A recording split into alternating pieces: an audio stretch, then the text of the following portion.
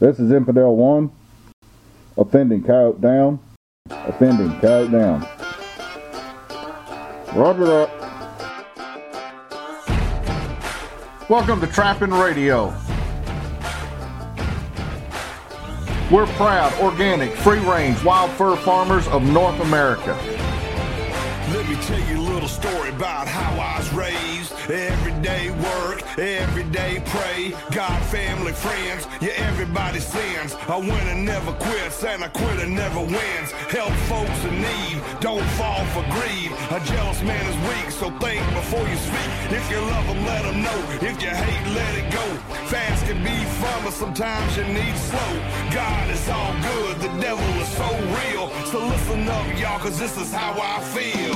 I won't back up, I don't back down. I've been raised up to stand my ground. Take my job, but not my guns. Tax my check till I ain't got none. Except for the good Lord up above, I answer to no one. Now let's cover our sponsors. They do a lot to help support Trapping Radio. So I'm asking you guys out there and gals to help support our sponsors as they keep Trapping Radio on the air. First sponsor is Okie Cable and Trap Supply. Jeb's the owner of this. He's out of Oklahoma. Super guy. You'll not meet anybody nicer. It's somebody you're going to want to deal with. You can reach him at oktrapsupply.com. You can give Jeb a call at 918-429-4648. Not only does he do trap supply, guys, he's a fur buyer, so if you're around the Oklahoma or surrounding states, give him a call with your fur. When you need stuff, give him a call and he'll get it out to you as soon as he can. Our second sponsor is F&T Fur Harvesters Trading Post. Everything you need for trapping, hunting with hounds, and predator calling. Guys, if you're into trapping fur, hunting fur, chasing fur with dogs, you're not going to be able to think of hardly anything that you can't get from F&T. You can reach them at fntpost.com. You can also give them a call at 989-727-8727. Whatever you want, F&T's got it. Wildlife Control Supplies. Proven solutions for wildlife control. Delivering value, expertise, and products to the wildlife individual. If you're in the ADC business, control business, even fur trapping, you need to look at these guys' website. Top-notch company, have everything you would want, even the odd stuff that ADC guys are looking for. You can reach them at wildlifecontrolsupplies.com. You can give them a call at 877-684-7262. International number is 860-844-0101. If you're a wildlife control professional, you need to have Wildlife Control Supplies as one of your favorites on your computer or your phone, because when you come across something that you need specialized equipment, Alan will get it right out to you. Now let's go trapping. See, I'm a flag-flying, Bible-toting son of a gun. Yeah, I'm hell on the heart, just a rebel on the run. Scared, don't know it. Fear, don't feel it. The truth is the light. Sometimes you gotta fight. Good beats bad, right beats wrong. I'm a barroom preacher, and this is my song. I'm climbing for the top, representing for the country. I'm the people's champ, right out to deer camp. Shotgun toter, Republican voter. Hank Jr. supporter, let's protect our border. To hell with anyone who don't believe in the USA, cause this is what I say. I won't back up, I don't back down. I've been raised up to stand my ground. Take my job, but not my guns. Tax my check till I ain't got. Welcome to Trapping Across America, home of the organic, free-range wild fur farmers of the world, I guess you could say, because we actually have several listeners that are not in the continental or the Alaska in 48. We have listeners in Israel and Australia, England, parts of Europe, South America. I'm amazed sometimes when I get some of these letters, just how far something like this can go. But I mean, I just want to welcome everybody. If you've never listened to this show before, we talk about trapping, stuff related to trapping, not so much always just techniques of trapping, but just different ways that a trapper can be a better trapper, sometimes a better person, sometimes a happier trapper, and an outdoorsman that just enjoys going out there and being part with nature instead of looking at nature through the prism of it's like a wildlife show that you're supposed to be off in the distance seeing through binoculars. Most trappers that I know want to be in the middle of it and not looking at it from a distance.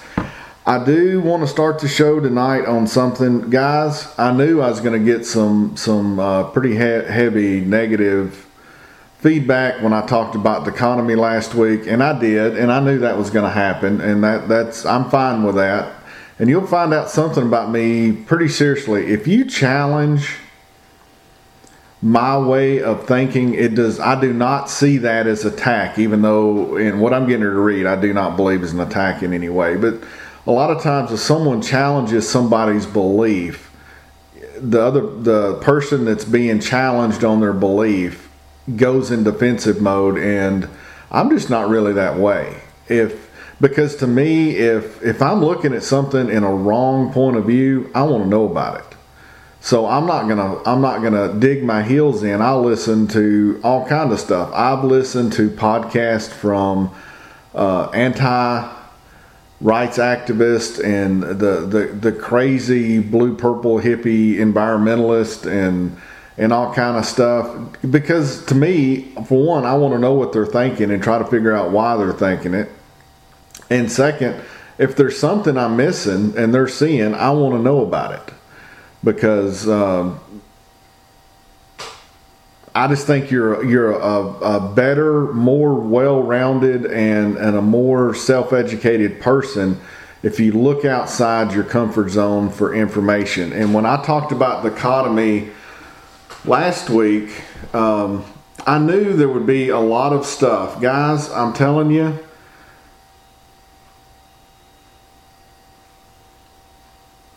I'm not going to probably agree with a lot of you on politics. I'm just not, and it's not an attack on your politics. What I was referring to last week is don't waste your energy fighting for a political party. And I'm going to read an email that I've gotten. I'm not going to mention his name, and like I said, this is not or whatever, but I do want to explain some things, because I do believe it's very easy to wrap the American flag with emotion around a subject, and it makes it very hard to logically think about. And it's easy to mix things up when you're looking at a topic, because there's certain things that make you want to automatically revert to wrapping the flag in something. And before I read this email, it has become clear to me, and if I'm wrong on this, I apologize and I'll man up to this one day. But right now, I just don't think I am. When people talk about America and the American people, and the real American dream, not the one about the picket fence and the 2.5 kids, but the actual American dream of you can do whatever you want to do, whether it be live under a bridge, start a business, go live in the mountains, be a trapper, not be a trapper, be a hunter, not be a hunter, grow your own food, don't grow your own food, do whatever. To me, that the freedom part of that is the American dream. That is important. That is real America. Washington, D.C. is not real America. What goes on in Washington, D.C. in the last 20 years has nothing to do with America. It has nothing to do with American history. And it has nothing to do with why we are free today of what goes on up there right now. You have to separate America, which is me, you, your neighbor, and politics. Because if you don't take if you get where you take you don't wrap the flag around arguments at the beginning, and you think about them logically and through the thought process, except for a few times in history, wars would have never happened if it wasn't for politicians. And if they couldn't get the people to follow them, their own interest, the politicians' interest, would not be met, and there wouldn't be wars. And I'm not talking about anything. I'm talking all the way back through history. You can go all the way back to the Crusades in the Middle Ages. If you really look at the history and why stuff was done, it was because politicians wanted what other people had. And they rallied their people back at that time more through force than through, getting them excited about something. And they went out and they went to war and they took it. And then they wrapped it through their own version of the flag and patriotism and for the motherland and the homeland and, all that type stuff got put on there at the beginning and in the middle, but it was never hardly ever about that. It's just a fact of life. If we didn't have politicians, there'd be very few wars, even in the Middle East. If people didn't believe in the scarcity mindset, there would hardly be any wars. I mean, if you want to talk about what it means to be civilized, that's when you start thinking about concepts like that. And I know that's completely off the rail of trapping, but if you didn't hear it last week, I basically said that your vote, through the way that our voting system is right now, through dichotomy, where you have a right and a left, and the right and the left argue that each other those cross those out. Guys, that is a mathematical formula.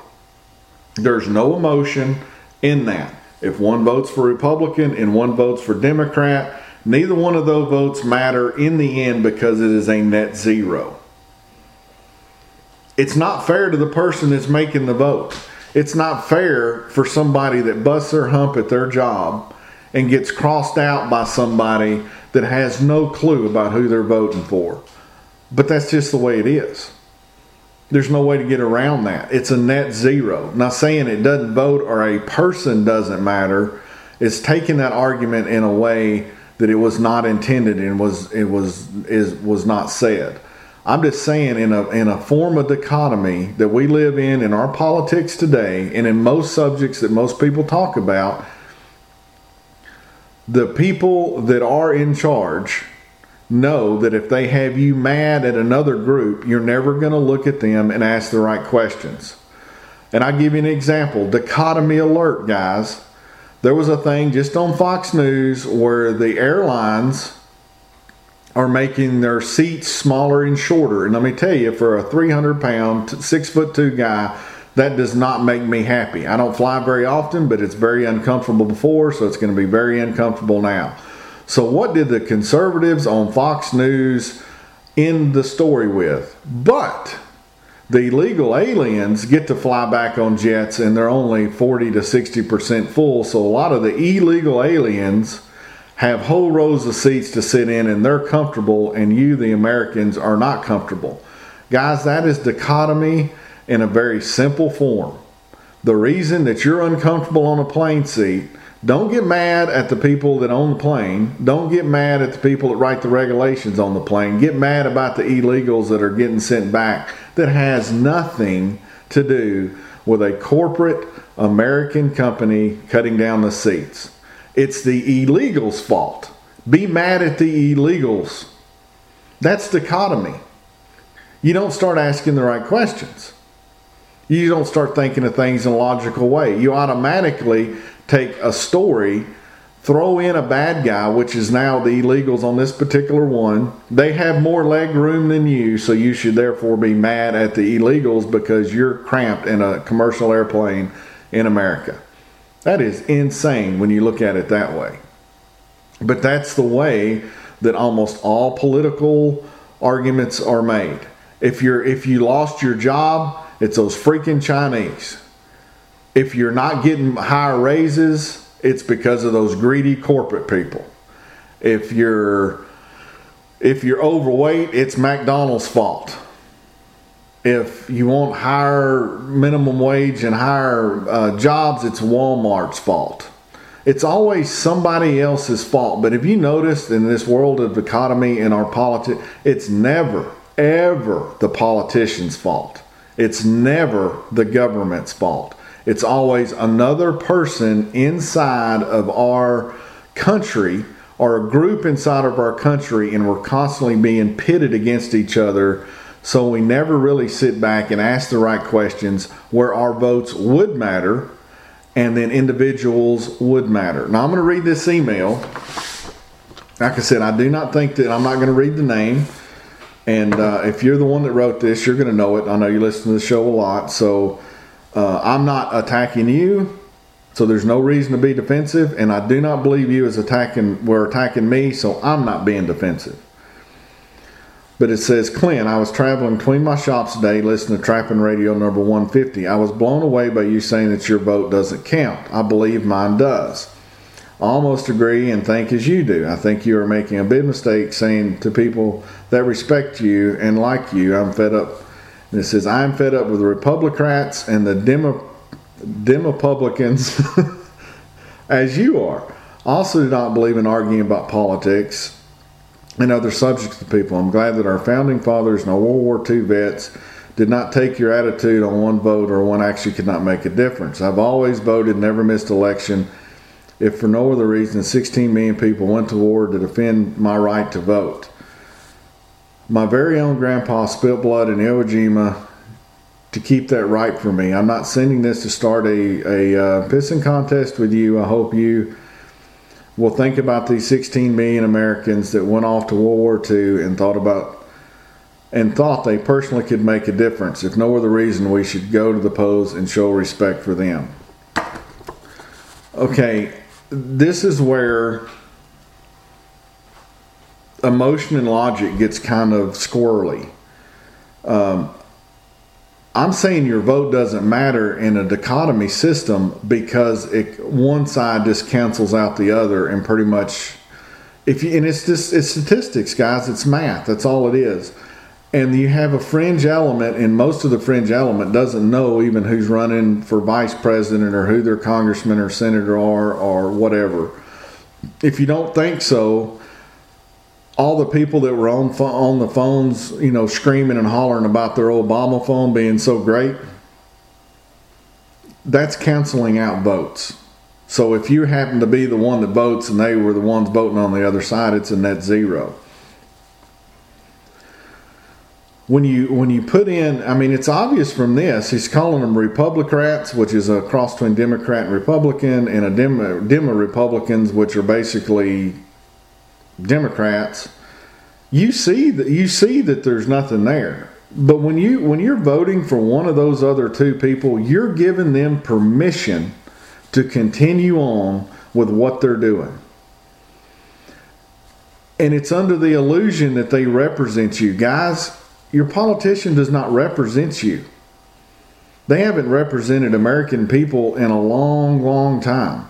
And I know that's frustrating and it gets you mad and you want to feel like you can do something. And there's a lot you can do, but it's not going to be done to a voting booth, at least not on a national level. On a state level, yes. On a county level, absolutely. In your city, yep. You can get in and actually be a little bit more involved with that because it's on a local level and not the way that it is on a federal level. You see that there's really no difference between the two, but you're going to vote for it anyway. So you're giving them permission to do the same thing. They get to use those numbers. They don't know who you are, but they get to use those numbers as affirming that they're right in what they're doing because you're giving permission to them. And you have the canceling out thing. Now, when you talk about the founding fathers, I'm a combat vet. If I go to Arlington, you will see a 6'2", 300-pound man cry. I can't help it. The sacrifice that those people made going into battle for their country is way more than I can even fathom. and I'm a combat veteran. But that has nothing to do with voting. And I can tell you as a combat veteran, you do not go to war so someone can vote at home. Now you may be able to have a long tail way of getting back to that and freedom and everything else. I never once heard in the 101st Airborne Infantry Division nor in the 6th Infantry Division that was the talk of why people joined the Army so people could vote, or that's why we went to the Middle East, or people going to the Middle East now is so Americans can vote. That's not the reason you do that. You do it because you want to protect what you love, which is back home. And yes, voting is part of that. Voting is an amazing thing. The system that the voting is now in has perverted that. And it's very clear if you do that. Now saying you, and I'm sure I'll vote. And there's a couple of guys that I think would be pretty decent. And if you've been listening to the show, you can probably guess who they were. Be much better than it was, but it's still going to be mostly the same thing because that is the system that's running in government. I heard an example one time that you can't force a system to do what you want it to do just because you want it to do it. And this was from Jack Spirko off the Survival Podcast. When he says, if you were to break through a door of an airplane and you could talk to the pilot and go, I know that you're supposed to go to Florida, but I want to go to California. He's going to say we can't do that. And you're going to go, well, you can fly the plane to California. He said, yeah, but we're going to have military on us because they're going to think we're terrorists and we're probably going to get shot down. And we don't have the fuel for it to get there anyway. And all these other passengers are trying to get to Florida, so we're going to Florida. Now, you could kind of sway that one a little bit, one way or the other. Now, if you wanted to tell the airplane pilot that you wanted to take that plane under the ocean and use it as a submarine, the systems of that plane will not allow you to take it underwater and fly underwater because you want it to or you think that you should be able to. Because that's not the system in place. The system in place is dichotomy, where one American is always mad at another American for some reason. Black people are mad with businesses and most of the time business owners and Republicans and the mean white people. Well, if you look logically at the whole thing, the only reason that we had to have a civil rights movement in this country was because of laws passed by the government. The government was the problem. But black people don't even know that because it's the mean white guy. So they're not asking the right questions. They're not asking the right questions on who was the Klan. It's the mean white guy. No, they were Democrats. They're not asking the right questions on who signed the legislation on that when the President of the United States said, and if you've got children, close their ears, because this is what I'm going to give you is a quote, and it's going to offend some people. You can look this up in the Congressional Library. You can do it online. The first thing that was said after the civil rights was put into place was, we will own these niggers for 200 years. That's a president of the United States. Because they knew that they would own them from that point on.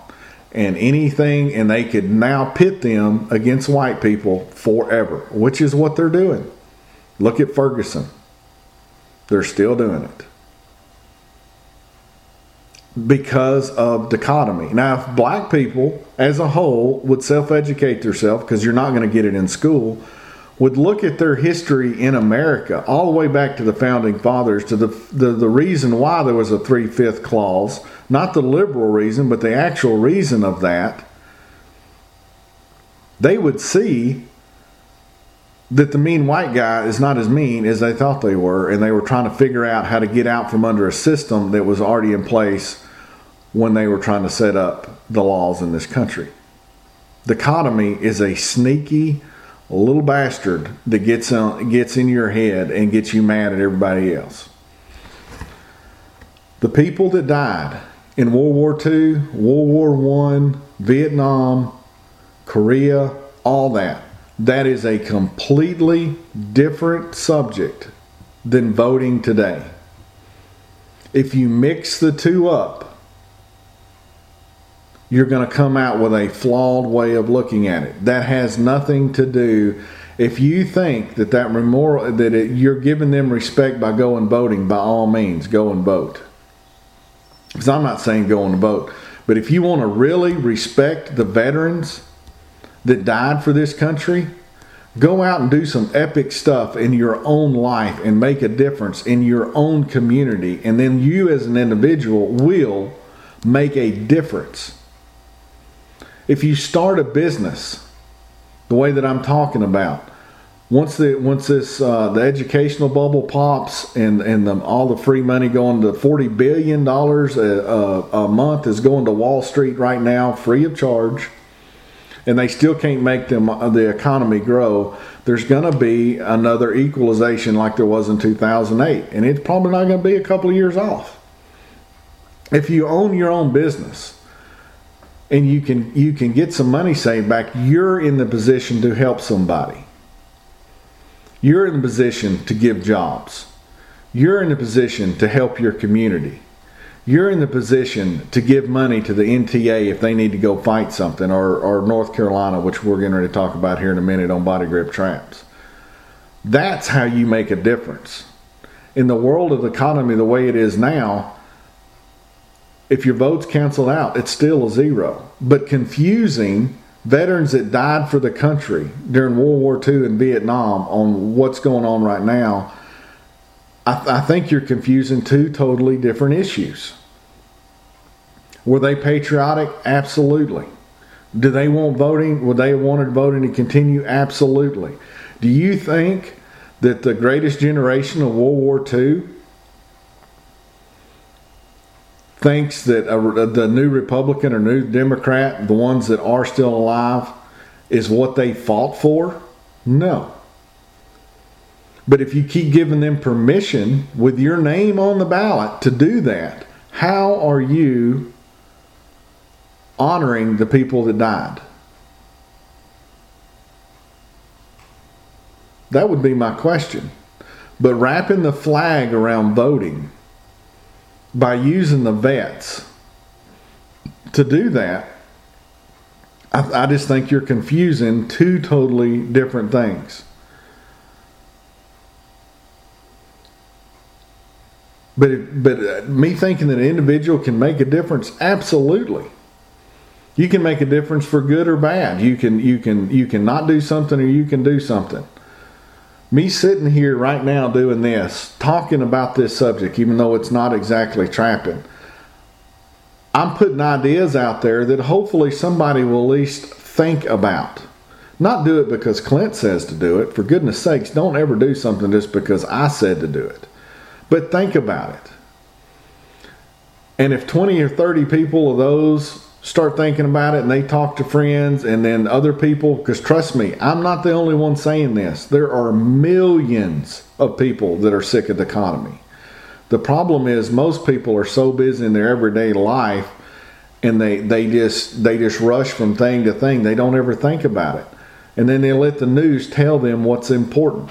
They let the news tell them what's important to them and who's to blame all the time. But it's never the government. It's never the government. It may be the IRS, but that's not really the government. That's the IRS. Or it could be, the FDA bringing in SWAT teams to Amish farms in flak vest with MP5s, putting 4-year-old kids on the ground with machine guns to their heads. But that's the FDA, not really just the government. But who passed the regulations to allow the FDA to do nonsense like that in America that World War II vets would go to war for if they saw that and they were able to do that? The politicians that we voted for as the lesser of two evils. That's how the FDA gets to do that. And the USDA has their own SWAT teams to do stuff like that. The World War II vets, I'm sure, just like our founding fathers, never envisioned that Obamacare would be written by insurance companies. Energy policies are written by lawyers of GE.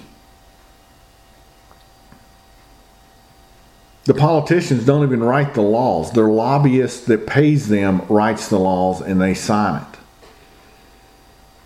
That's the system that's in place right now. Now, to me, it's more patriotic not to be in the game and play the system that they want you to play and be a puppet that they want you to be, where you just don't put any hope in them, don't put any faith in them. Build your life where you don't need them. That's more patriotic to me than putting my hope in somebody that's going to let a lobbyist that's paying them.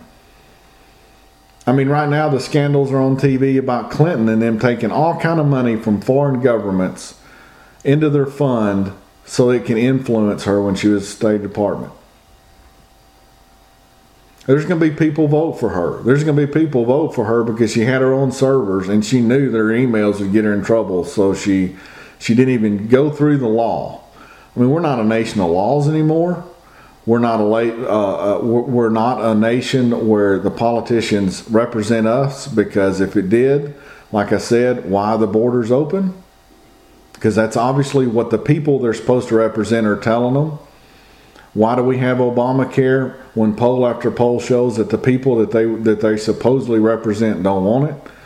All of the crazy EPA stuff and all the regulations, and there was a study done. Most people, an average American every day commits 2.5 felonies a day because of all the rules and regulations these politicians have put in office. And my point was, don't waste your time arguing for the people that's making your life worse. Don't give them any of your energy. Don't give them any of your time. Don't argue with people about it. Don't do anything like that. If you want to vote, vote. But that wasn't even the point that I said all that. The point was, don't waste your energy on doing that. Go out and do some epic stuff in your own life where you now, as an individual, do make a difference. And don't be so quick to wrap the flag in American foam, America's number one finger on a subject until you think it all the way through.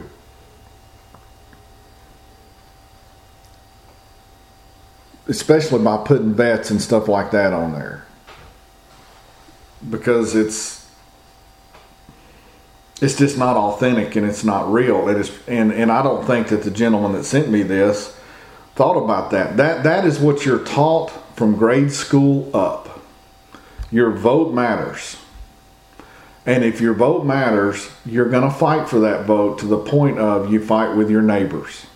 And as long as you and your neighbors are fighting, whether it be a different group, a different state, a different race, a different income bracket, a different anything, as long as you're fighting with them, the people that want to do what they want to do are continuing to do what they're doing, because no one is looking at them, because everybody blames everybody else except the people that are causing the problem. And if you don't think that's true, you give me a problem right now in America that the government hasn't caused. One. Good luck with that. Good luck with that one. But the government in America, me and you, America, are not the same things. And please don't get those two confused. Because when you get those two confused, it's real easy to get Americans to do things and act certain ways and say certain things that are not congruent to the way the real America is, but the way the Washington, D.C. America is. And those are not the same. Okay, we're going to get off that subject. But I had several emails that were some pretty rough. And like I said, I don't take them personally on that. I know I've got some crazy ideas and some different ways of looking at things. but I'm always looking at it, looking for the absolute dead nuts bottom truth of something, and not just what is common said or knowledge or anything like that. And when you start looking at the world that way, you start asking some different questions, and you start coming up with some different answers. Okay, I'm going to go over a few questions real quick. These two are pretty much going to have the same answer. And says, I'm mainly a raccoon trapper, and I'm interested in some of Norm Blackwell's multi-coon cage traps. How much are they, and where can I get one? Okay, the next question, this was just from this morning, guys. How much are the portable pockets selling for? I'm getting long line coon and looking for them to use on riverbanks that don't allow for digging pockets. I need around 50, I need around 60 to 80 of them. Well, guys, I don't sell the multi-coon cages, and I don't sell the portable pockets. I use them in my own thing. I've showed them in videos. I've got the portable pocket DVD out where I'm showing how to catch everything from muskrats to coyotes with them, but I don't make them.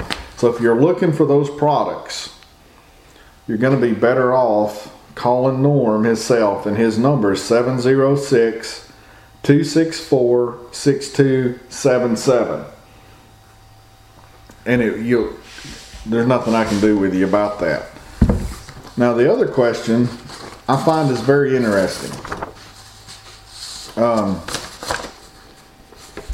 Hey Clint, since I don't know, I don't know how about, how can I read it? Since I don't know, well, I'm not even going to read that. I have 4 pounds of fresh frozen castor that I bought from a trapper in Minnesota. I have now changed my mind about doing anything with them and want to sell them. Do I price it based on dry castor or on it being frozen? I've been told that a fresh 4 pounds of castor will dry to about half or 2 pounds dry. I'm trying to find out how beaver castor is sold based on fresh or wet or dry, and prices one sees is based on the prices one sees based on wet or dry. And this is from Steve. Steve, beaver castor is a very confusing thing when it comes to knowing how and where and why to sell them. When you see the prices, for the most part, unless you're talking to a dealer, a lure maker like me, some of the deer industry uses castor in their lures and things like that. Most of the time, we're going to be talking about wet. And those prices are not going to be anywhere near what you see like at NAPA or fur harvesters or something like that. Most of the castor that's being bought at those auctions are not having anything to do with animal lure usage or anything like that. It's for the perfume trade. It's also for a lot of the food trade. And they're dried because of storage issues. And when you see a price, say $40 for castor at NAFA, that's going to be dried, and that's going to be number one grade castor. That's going to be big, full castor sacks that are going to be number one. And then they go down from there. You've got 2s and 3s and 4s, and there's probably some different grades in there. I've never really played that much with that market. So, I mean, being a lure maker, I'm not selling my castor, so I'm not doing it. But I do know it's sold dry. There's different grades of them. And it's just like everything else, when you see anything at an auction, they're not going to really tell you the average price, because sometimes the average price is not as cool as the top end number one, really full northern castor type stuff. But if you've got 4 pounds of castor, it really doesn't dry to half. It dries, you don't lose half really, but you do lose quite a bit. So you're going to be somewhere between, I don't know, probably 2.5 pounds of dried castor. And you can sell it that way if someone wants it that way. Now, from a a lure maker's point of view, when I get dried castor, there are different formulas, and that's why you need to find out who you want to sell it to before you do anything with it. There are some formulas, especially some of the older formulas that I'm sure some people are still using, where they over dry castor. So when they get it from you, they let it dry even more. And then they actually shave it off almost like with a rasp. And then they put it into a lure formula that way. And you can see there, I know there's one guy that still does that in some of his lures. And it looks like snuff in the bottom of the lure. And most of the time it's more of a liquid mixture, and you stir it up as you use it. There's not a lot of lure makers that's going to do that. From a lure maker's point of view, when you're talking about castor, if you give me dry castor, we're going to talk about this from the lure maker's point of view here, so you understand why there is a difference and why it's going to be up to you to find your market before you do something with your castor. If you give me 4 pounds of castor that's dried, I'm now going to have to take that castor and mix it with alcohol, which is mostly what's used. And then I'm going to have to soften that castor back up into that process. So now I've got labor and I've got material cost for the same base product of green castor. There is a little bit of odor difference when you do that. It's not much.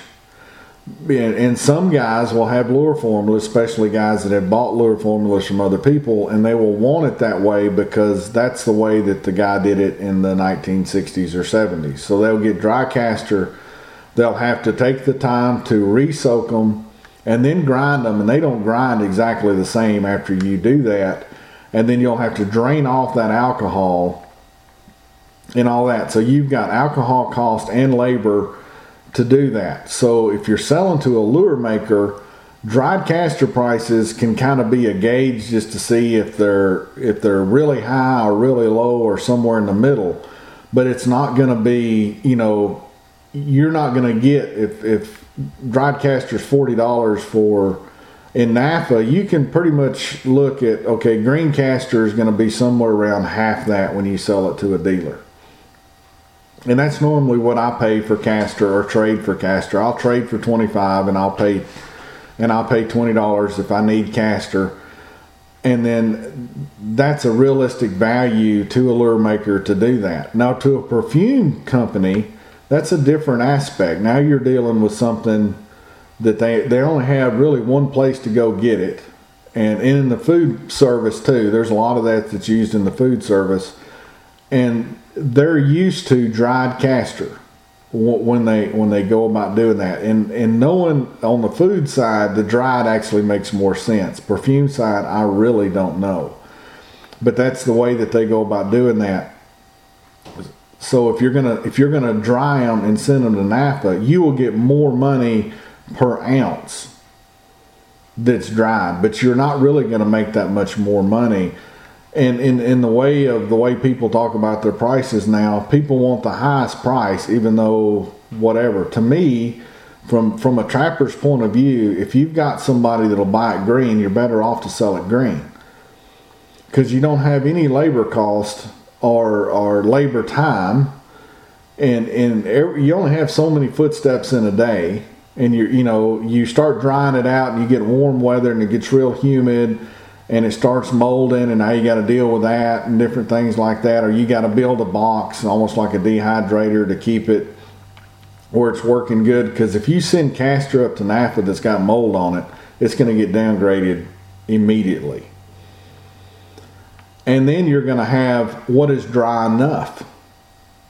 That's also going to have to do with the grade that it goes into. Dried castor is not like hard shells, like I've seen people do it, where it's like a rock. It's drier on the outside, and it still has a little bit of movement on the inside, and it's really concentrated at that point.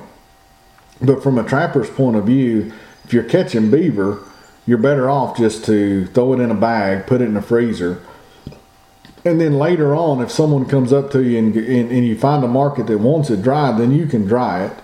But if you dry it during the beginning as you're catching it, you're kind of stuck on what you can do with it. It's kind of like going to a fur sale with green fur.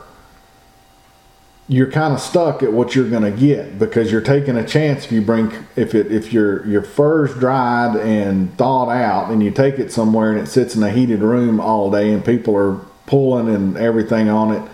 You can take it back, but you're going to have slippage on some of that fur when you try to refreeze it and thaw it back out, because you're probably, if you've got any volume, you're not going to be able to put it up quick enough. So it limits you on what you can do.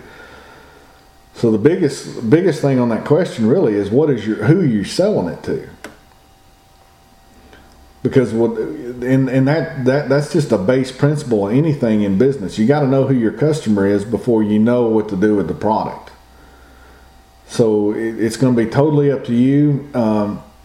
It seems like it's about half, really, of the price of what you see at NAFA is a lot of times what lure makers will give it to you. And then you got a lot of guys that you may find online or maybe eBay, heck, I don't know, something like that, may give you more, but you're probably not going to be able to move very much of it that way because you just have somebody that wants it.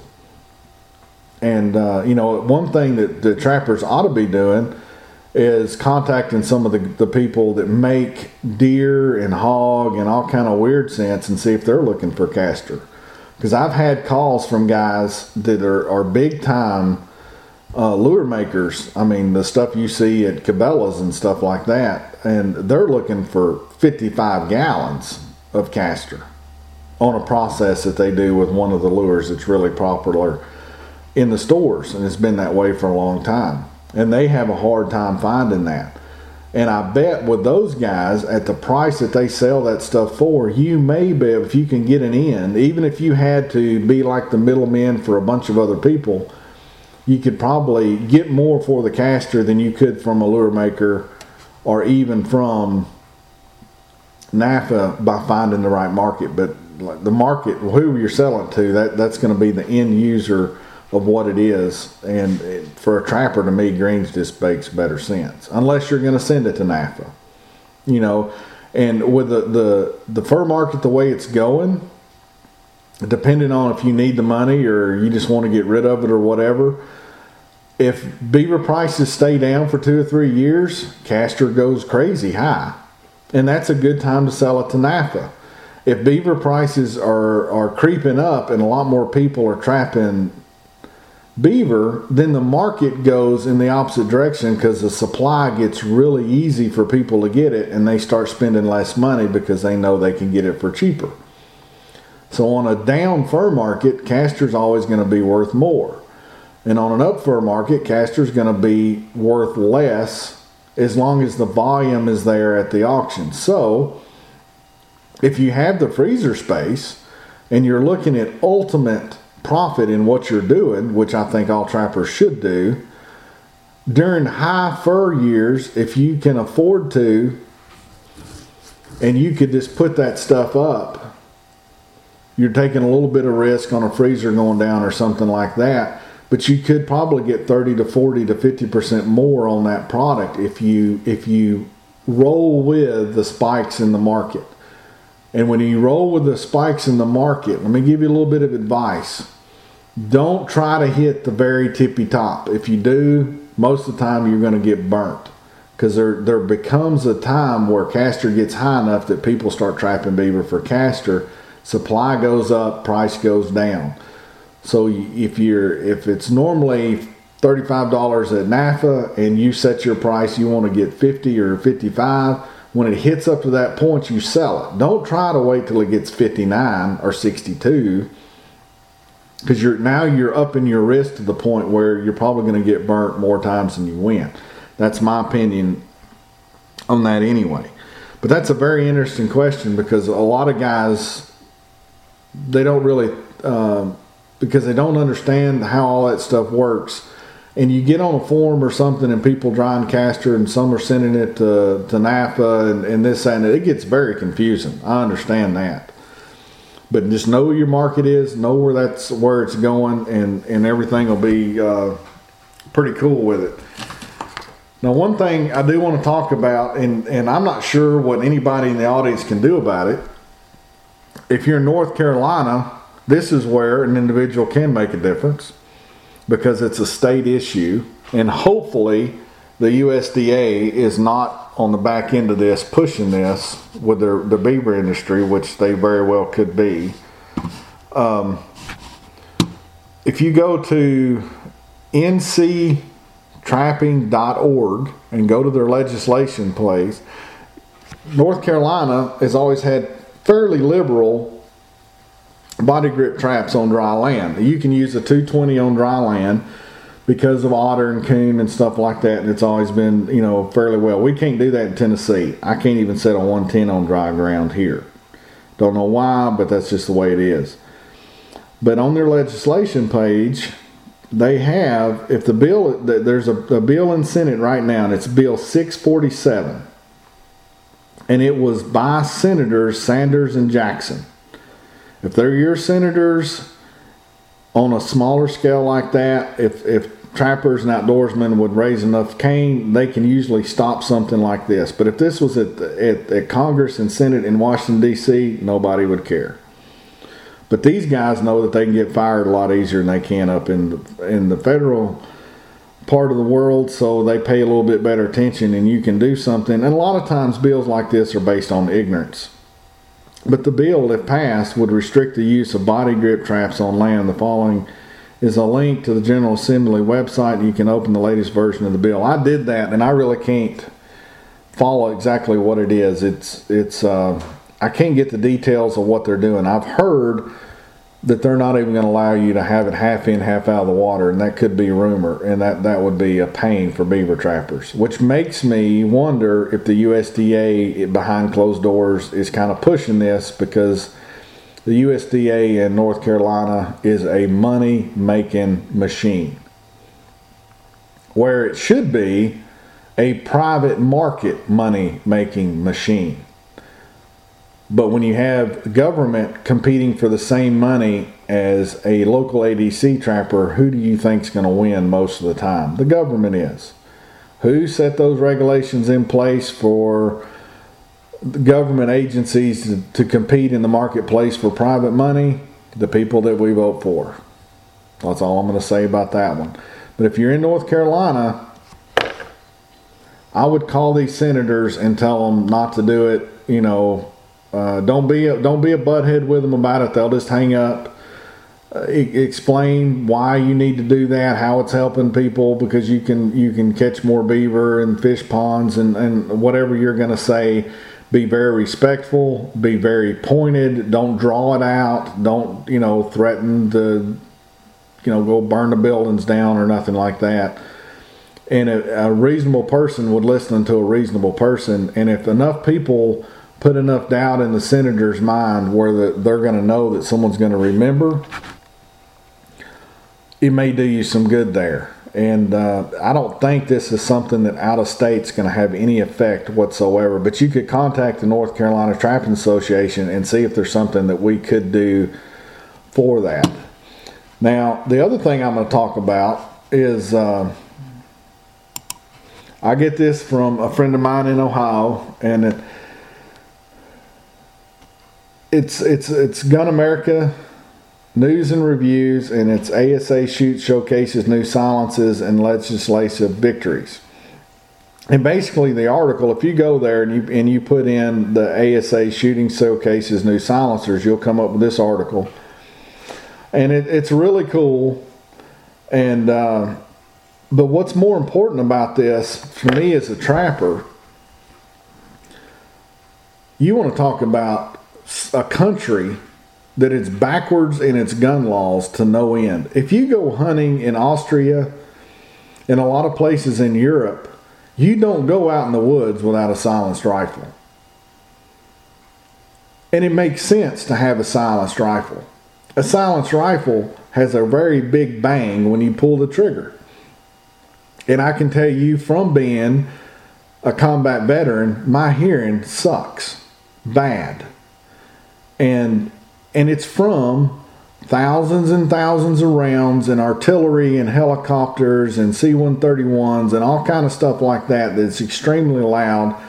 And my hearing is terrible because of that. So if you're out shooting or hunting in a lot of these other countries that are more anti-gun than we are, they've at least seen the light that if someone's going to have a gun, they need to have a silencer on it. Their health care is cheaper because they don't have hearing problems. If you're shooting a hog in Germany and you have a silencer on the weapon, it doesn't spook the other neighbors around there. Like where I live here in Tennessee, on every Saturday and Sunday in any direction over time of day, I'll hear 15 or 20 gunshots, and I kind of like it. But in a country that's not that way, where when people move to Dunlap from other places of the country, it really freaks them out. So just having that on there, and think about it from the point of a trapper. If you have a silenced weapon, and say this is something as simple as raccoon trapping, you catch 100 raccoons a day, and you're using a 22 on them. Even though a 22 doesn't seem loud, you put it next to a culvert, it's almost like a 30-06. Just for your own benefit of your hearing loss, a silencer it'd be a great tool to have on a trap line. It would also make you a lot more incognito when you're out shooting animals on a trap line. It would solve a lot of issues. And it's a cool thing, but in America somehow we think a silencer is just something that an assassin uses. If you go around the world, though, they're on almost all or I'm not saying almost all of them, but on the hunting weapons, they're on there just because it makes so much sense. And apparently, since the ASA's been doing this type of work, there's been 20 pro suppressor laws and regulations have been enacted. 12 states have legalized suppressor hunting. That is awesome. And I bet you, if you look at those laws, that'll also translate over to trapping. And getting a suppressor in a state that if it's legal, like I doubt you're going to be able to get it in New York or something like that. But it's not that much. It's you have to get a stamp. It's about $300. They're going to tell you it's going to be 4 to 6 months. It's really going to be about a year. You just play the waiting game. You got to buy the gun, the silencer, or at least a silencer from a store or from a manufacturer, and you pay the money up front, but you don't get the silencer until your step comes back. So it's kind of aggravating in that way. But if you can legally use one, your trapping would be so much sweeter. It really would. I mean, a silenced 22 with a good suppressor on there sounds like a BB gun. Over 20 years of pulling the trigger on a 22, you're going to have a tremendous amount of hearing loss. And think of all the issues if you're somewhere on the edge of someone's property and you shoot a coyote with a regular 22 that can be heard for a half a mile off. If somebody's nosy or thinking you're trespassing, this, that, and the other, they call the law, the game wardens, they come over huffing and puffing, and now you got to explain what you're doing. Wouldn't it be easier just to go about your business and nobody knows you're there? Suppressors, I have a feeling, are going to become way more common in America than we think. And it's more of just the illusion that the media has with weapons, with suppressors. They just make more sense, period. You know, it's a really cool deal. And not even the suppressors using subsonic ammo, so they're super, super quiet. But I've been out with a friend of mine in Arizona, and his AR is set up with a suppressor where he goes calling, and he didn't have to have ear protection. And you can shoot it all day long, and your ears aren't ringing. So, I mean, that's just a cool thing. And it's not disturbing so much out there when you're out there doing it. And there's a lot of cool things. And if you're a beaver guy, because we talked about shooting beaver last week, if you had a suppressed rifle, something like a 300 Whisper, and you had a night vision scope, you could build a whole business based off of just shooting beaver. Now, how cool is that? Now, you tell me what grown-up American male wouldn't enjoy doing that for a living. And if you get tired of doing it, I know of a guy that's made a full-time big-dollar business off doing this in a southern state, and he's got 2 or 3 of these, and he basically pays these guys to go shoot beaver by beer. They can't drink till the job's over with. They think it's the coolest thing in the world. They don't have to buy the equipment. He gets paid from the landowner. They get to play with the toys, and they get to drink beer and brag about the shots when it's all said and done. Great business plan. But the silencers are coming, and if you can legally use them, you need to look into them. And the way all the information today is analoged and categoried and sitting there, if you have a gun, the government knows it. And if you have a silencer, it's not going to make any difference. They're going to know it anyway. So, but if you do get one of these things, if you do get a suppressor on a 22 or something for trapping or beaver shooting or calling, make sure you understand the laws. Like me being in Tennessee, if I wanted to take it into Georgia, I would have to let Georgia know. Because if I get caught with a suppressor from Tennessee in Georgia, now you get in trouble. Now, if you have a business plan where you let your buddies shoot it, now you're getting into a little bit of gray area, because that silencer is registered to you to be under your control. You can't sell it. You can't transfer it. You can't do anything. The other person's got to go through the whole process that you went through. So there are some kind of drawbacks to going with that. And Lord help if you ever got caught in New Jersey or Maryland or something with one, as crazy as they are with their gun laws. So even traveling, sometimes that may cause an issue. But if you could legally use one in Iowa, and you're really racking up raccoons and beaver on the side of the road, oh, dude, it'd be sweet. Now, I want to talk about something that's going to be, see how much time we got left. Okay. I want to talk about the gateway drug to predator control. And I'm probably going to talk about this a little bit more down the road a little bit. The coon market is down. Everybody knows it. There's fur market of it is whatever. There's two ways to look at raccoon. One is the fur, and the other one is getting paid to take them out. And when you're talking with landowners that put out feed, guys, you have a weigh in on their property way above coyotes and bobcats and fox. Way above it. And actually way above beaver. And I was doing a job down in Texas with I don't know what you'd call him. I mean, probably a billionaire. And we're sitting there and we're discussing terms and this, that, and the other. And the coyote was an issue to him, even though he had lost several $100,000 a deer to coyotes. But he couldn't wrap his head around, and landowners, when you're dealing with business owners, look at everything as in math. They look at it in return on value of the money. They have to be able to figure out some way to know what that money's doing for them, or it drives them crazy. Or they wouldn't be in the position they have to have these type ranches anyway. So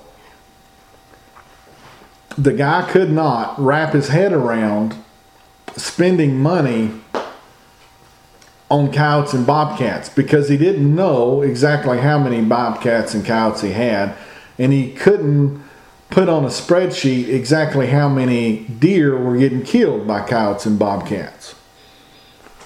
Now, from mine and your point of view, if you're sitting there and you're going to pay a trapper $10,000 to go down there and trap, and he saves one deer that's worth, the semen straws off that deer are worth $100,000, it makes perfectly good sense to pay the $10,000. And if the trapper saves 2 deer, he's way ahead. 3 deer is even more ahead. But that's not the way business owners look at it. But raccoons, that's a totally different story. You still have to sell yourself to them. And once you get in and you prove your worth to these people, they want you to stay there, because you're making them money. So if you're looking to get into predator control, I would advise, and it's not as sexy and it doesn't look as good on Facebook and stuff like that, I would really market yourself as the raccoon guy over the coyote guy. Looking back over my career, I would have been much better off having crews of people in Texas running around setting Freedom brand dog proof traps or cages or snares or whatever, or 220s in the trails, whatever, where I could teach them, and I could if I would have wanted to when I was younger, and smart enough when I was younger to understand this, I could have probably had 15 or 20 crews running around all over Texas making money hand over fist. Or I could at least scale that down to the point where I could have went down and made way more money on the raccoons than I could on the coyotes and the bobcats, because I could be getting a bounty for them, plus the fur, plus the meat in Texas, and then I could also wiggle my way into coyotes and bobcats, because once you're there, that's the biggest kick. If someone's putting out so much feed a month on these ranches, they know exactly how much that is. Some of the ranches I've been on spend $70,000 a quarter on high protein feed. And then they have, I don't know how much because I've never seen the numbers on it, they'll have out 100 quail feeders that's got millet and stuff in it. So to fill those feeders up every week, you can probably say they're spending somewhere on the bottom edge side of some of these ranches $200,000 a year on feed, because you cannot put that many deer, quail, and turkey in that small of an area without feeding them. And they're wanting that mass amount and that quality so they can charge for it. So they've got to pay for feed. Now, when their guys come back and tell them, there's 12 raccoons hanging off a feeder when they pull up, or they put a trail cam out there and they got a whole block party of raccoons eating their feed, they can see now, because it's a way to physically look at it and see those raccoons are costing me money. Now, from a trapper's point of view, now you've got a way that you can go, okay, raccoons are going to eat so much feed, which is about 2 pounds a day for a full, especially in South Texas with those big raccoons they've got down there.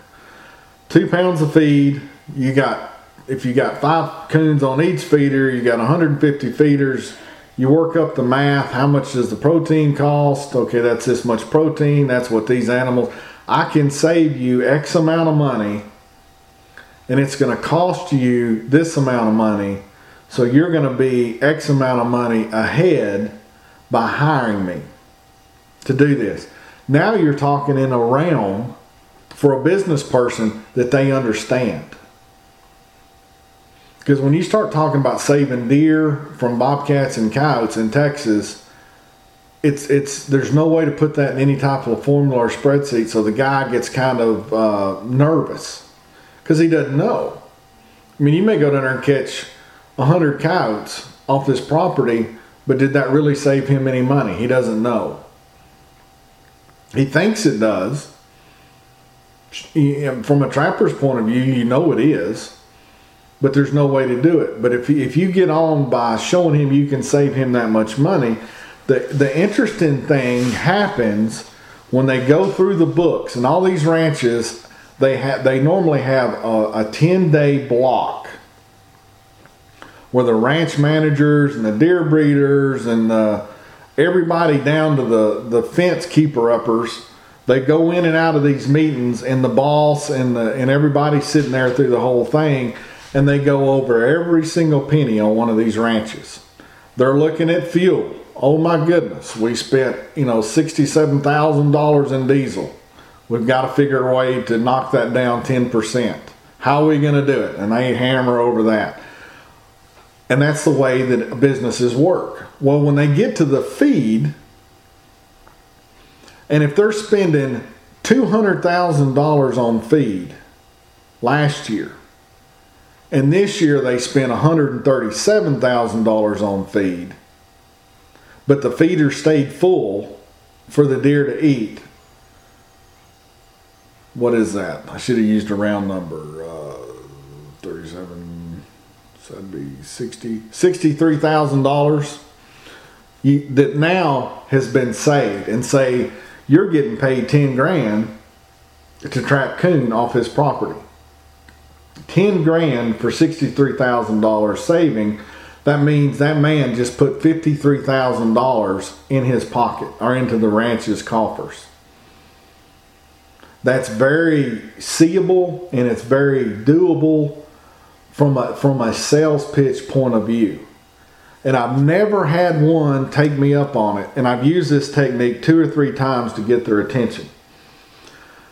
If they won't bite on the coon, but you can see they're struggling. And you gotta, no matter how professional you think you are as a trapper, or how great you are as a trapper, or how well known you are as a trapper, to them, you're the same thing as a guy that fixes fence, grades the roads, the maids that change the sheets.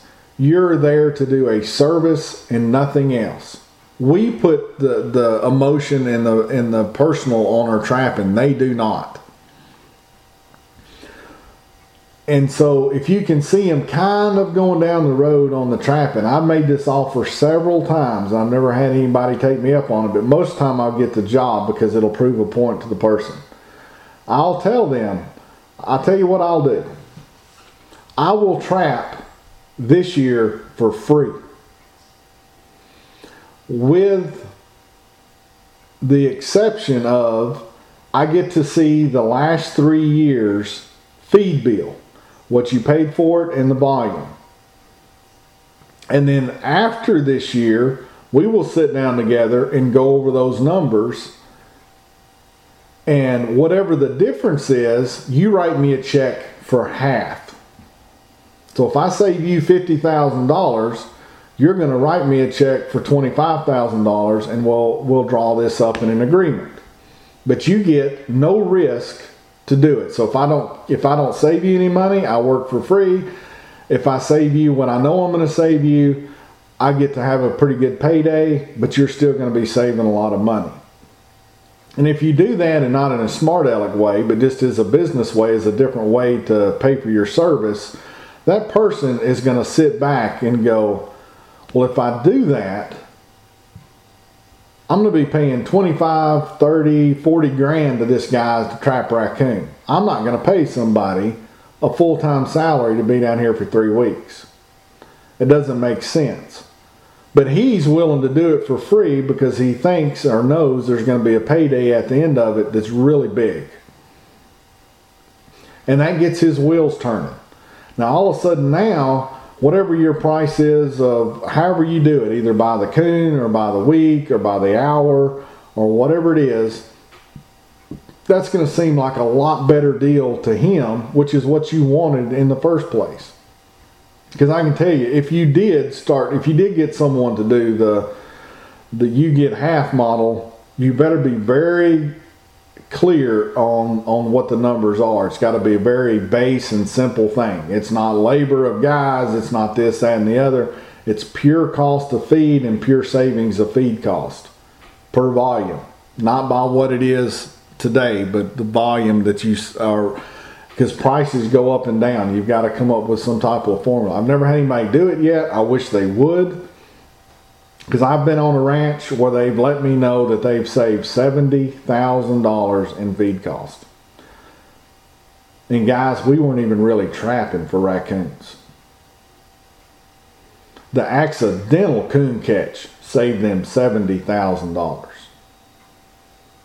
Now, if you could go to Texas or places that have high fences, or game ranches, or quail plantations, or wherever it is, get in the ground level on the coons, then you can work yourself up to the coyotes and the bobcats, which is what most people want to trap anyway, and I totally understand that.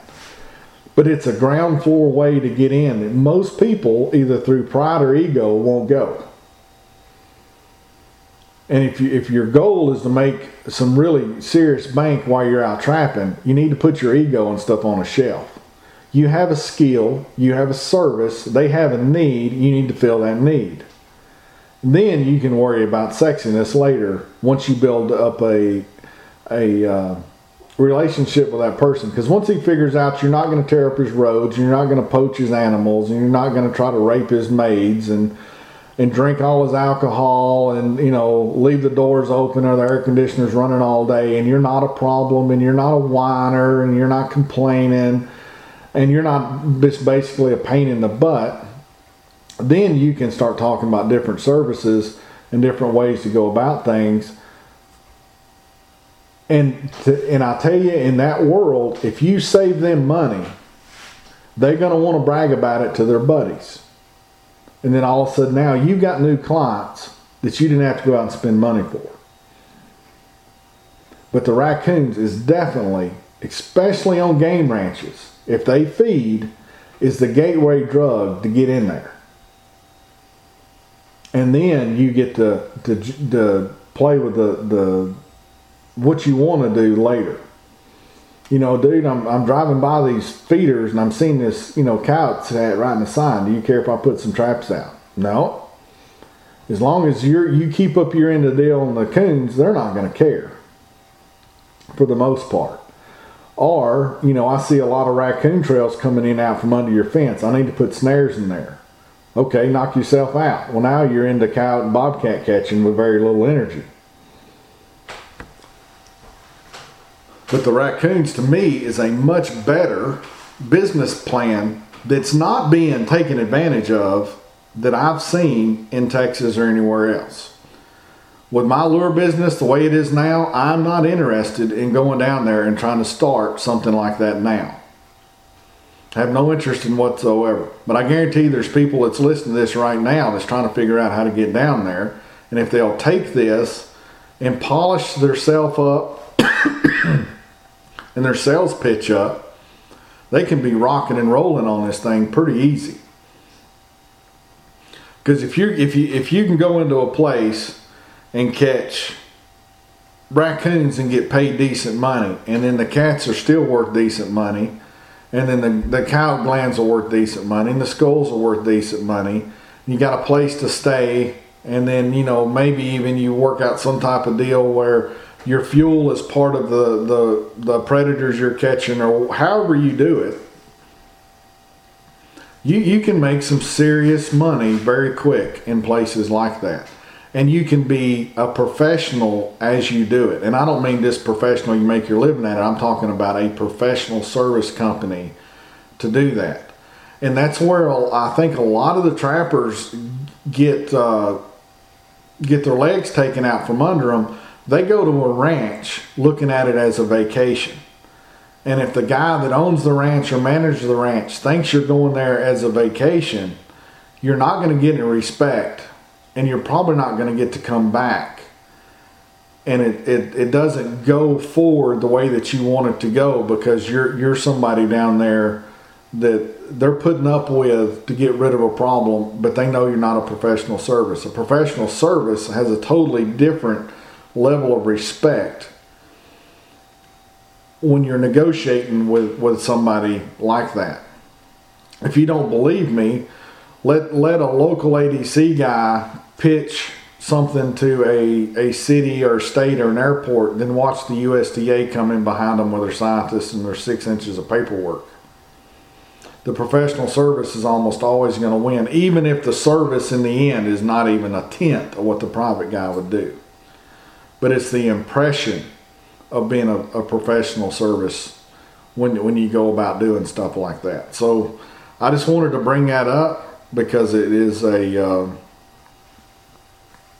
think it's a very underutilized part of the trapping industry.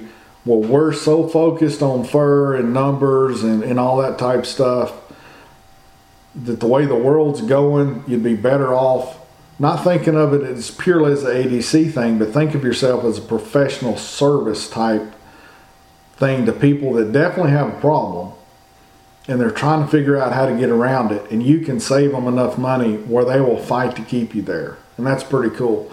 And I want to close today's show on something that I just found so interesting. A lot of y'all know that I'm taking a permaculture design course. And permaculture is not just growing food, guys. It's design. It doesn't really tell you how to grow anything. It's designing something. And I'm going to give you an example of what I saw on a pond, a fish pond, that was set up permaculture style on this course to a regular fish pond that you'll see on commercial fish ponds everywhere. But you'll see that design makes a big difference. And when you hear this story, don't think about it in terms of a fish pond. think about this as your vehicle, your tools, everything else. Before I get into this, I had a conversation from a guy that is a lineman that he heard me when I was talking about having elbow problems when I used to use a lot of stakes and stuff like that. I did not know this, but they have ground rod. If you put in a telephone pole, you got to put a ground rod. Well, they're not out there with a sledgehammer. They've got like machines that are electric, that's vehicle based, and you got professional ones that are really expensive. Then you got more lower end ones that still work very well, but they don't have all the bells and whistles, and they work. And if you have an inverter on your car, from the way I understand this thing works, it's almost like a power drill hammer type thing. And if you're putting in your Wolfangs, your Freedom brand Wolfangs, and you put your driver over it, you could take this tool, and it's a ground rod. Let me look at this email while I'm talking. It is you put it over the driver, and 2 feet, he said, is a joke, because it will just go straight down, and you won't have any energy involved. You won't be able to walk off in the woods with it. There ain't no doubt about that. But it's one is Milwaukee, DeWalt, Bosch makes them. This is from.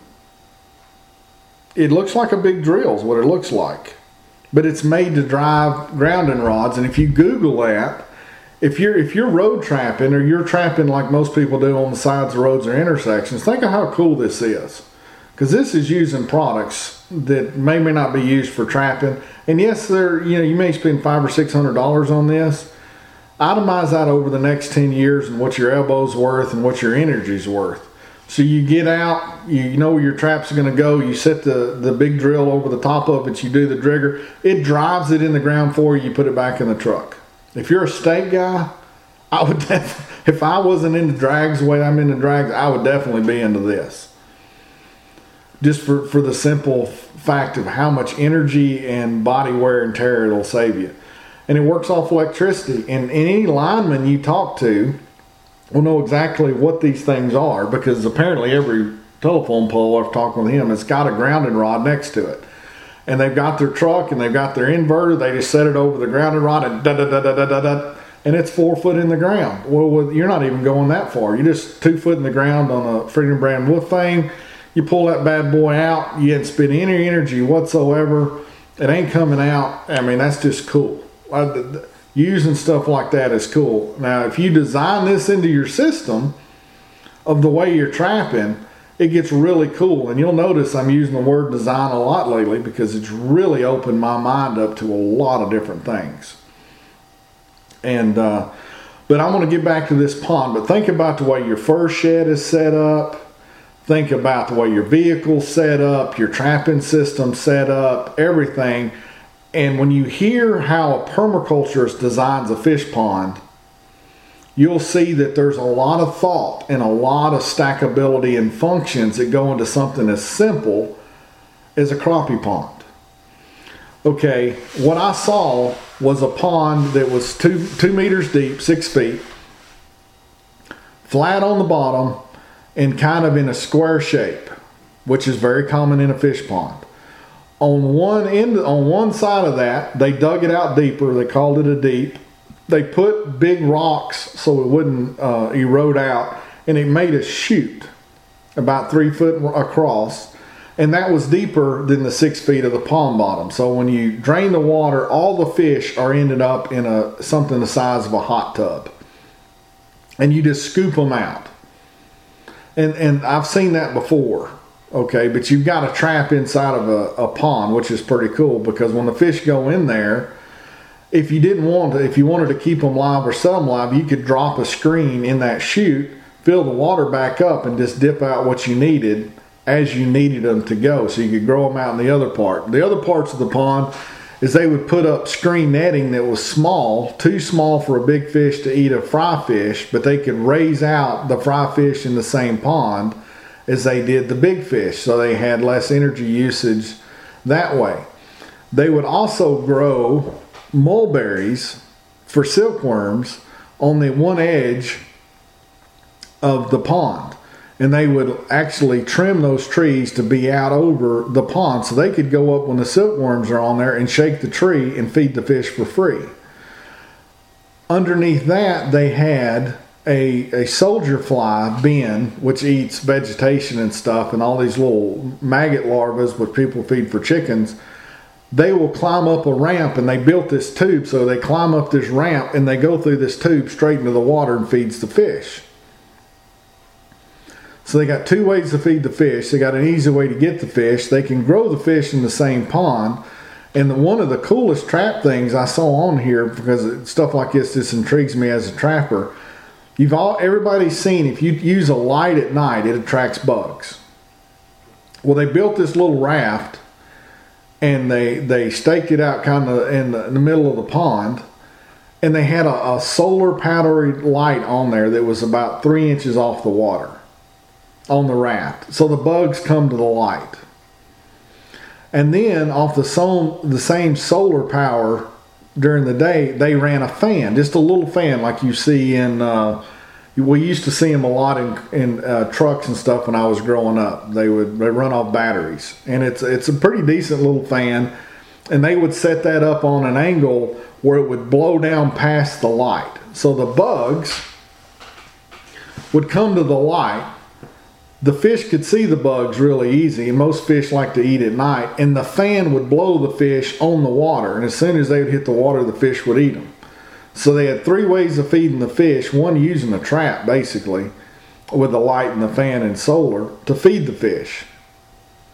You could raise the fish, and all this is going. If you want to get crazy with it, from thinking about design, now think about your fur shed depending on where you're at.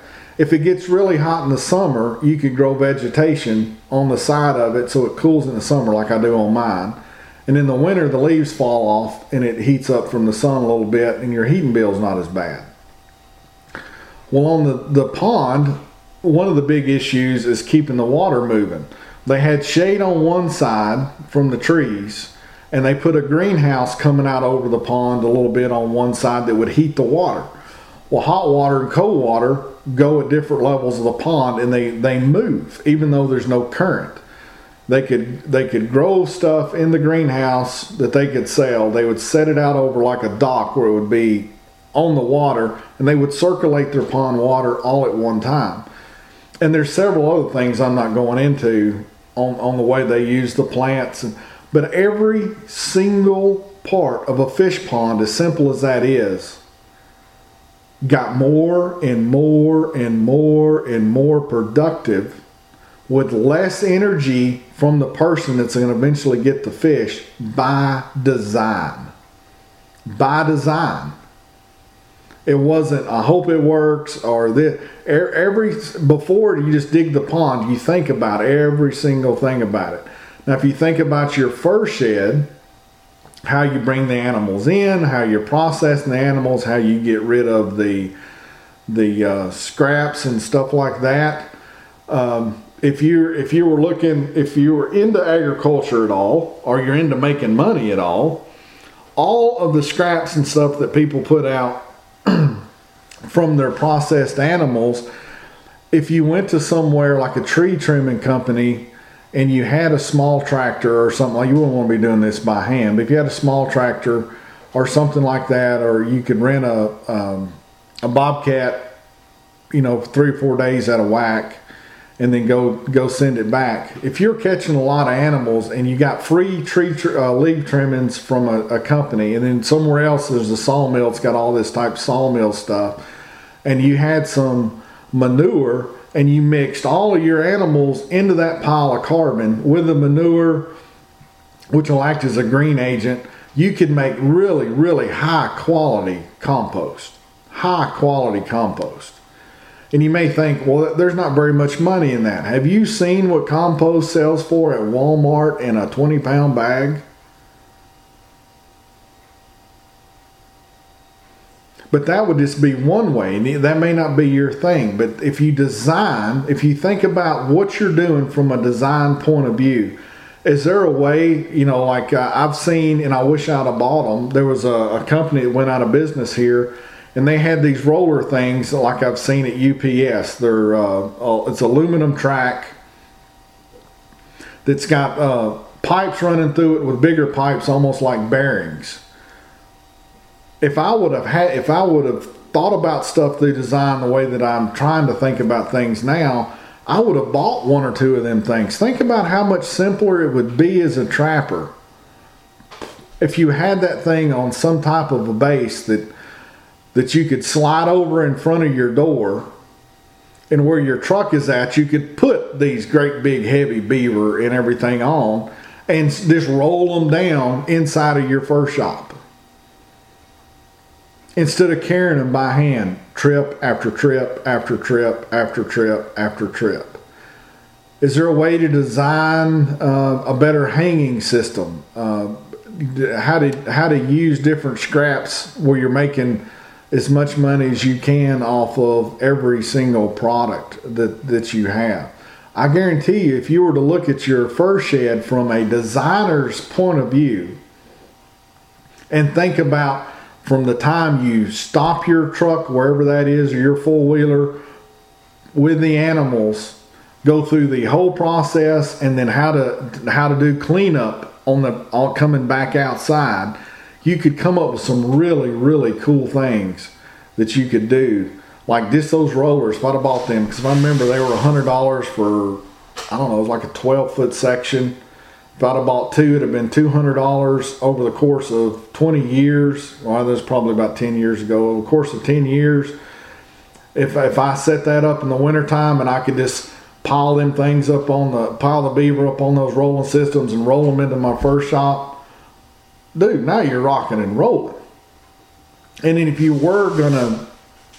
had them on the other side going out to a compost pile, or something like that, where now you're selling something that most people are throwing away in a ditch. Now you're generating money on that side. You could roll them right out a hole in the other side of the wall, to the bed of a truck or a four-wheeler or some type of little trailer or something like that, and take them where you need them to go. But you wouldn't be spending all this time doing it in between there. Where your tools are at inside of there, where the bench is at as far as the airflow and the light and everything like that.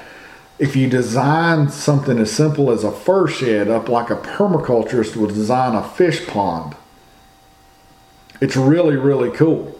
And from another point of business from somebody, if somebody were to really, really get crazy on designing a fur shed where it was so efficient and so easy and so cool of what they did, they could easily write an ebook or a DVD or something like that where they could generate even more money off of that than they were on just the fur, and just keep stacking those functions on top of each other.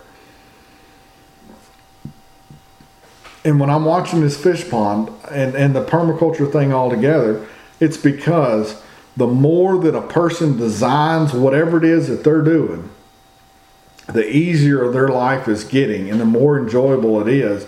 And then you can burn that energy on something that's really cool. Well, that's the end of the show this week. And I just want to tell everybody out there, as you're out there doing whatever it is you're doing in the spring, just be a beast no matter what. Have a good time out there and do some epic stuff, guys.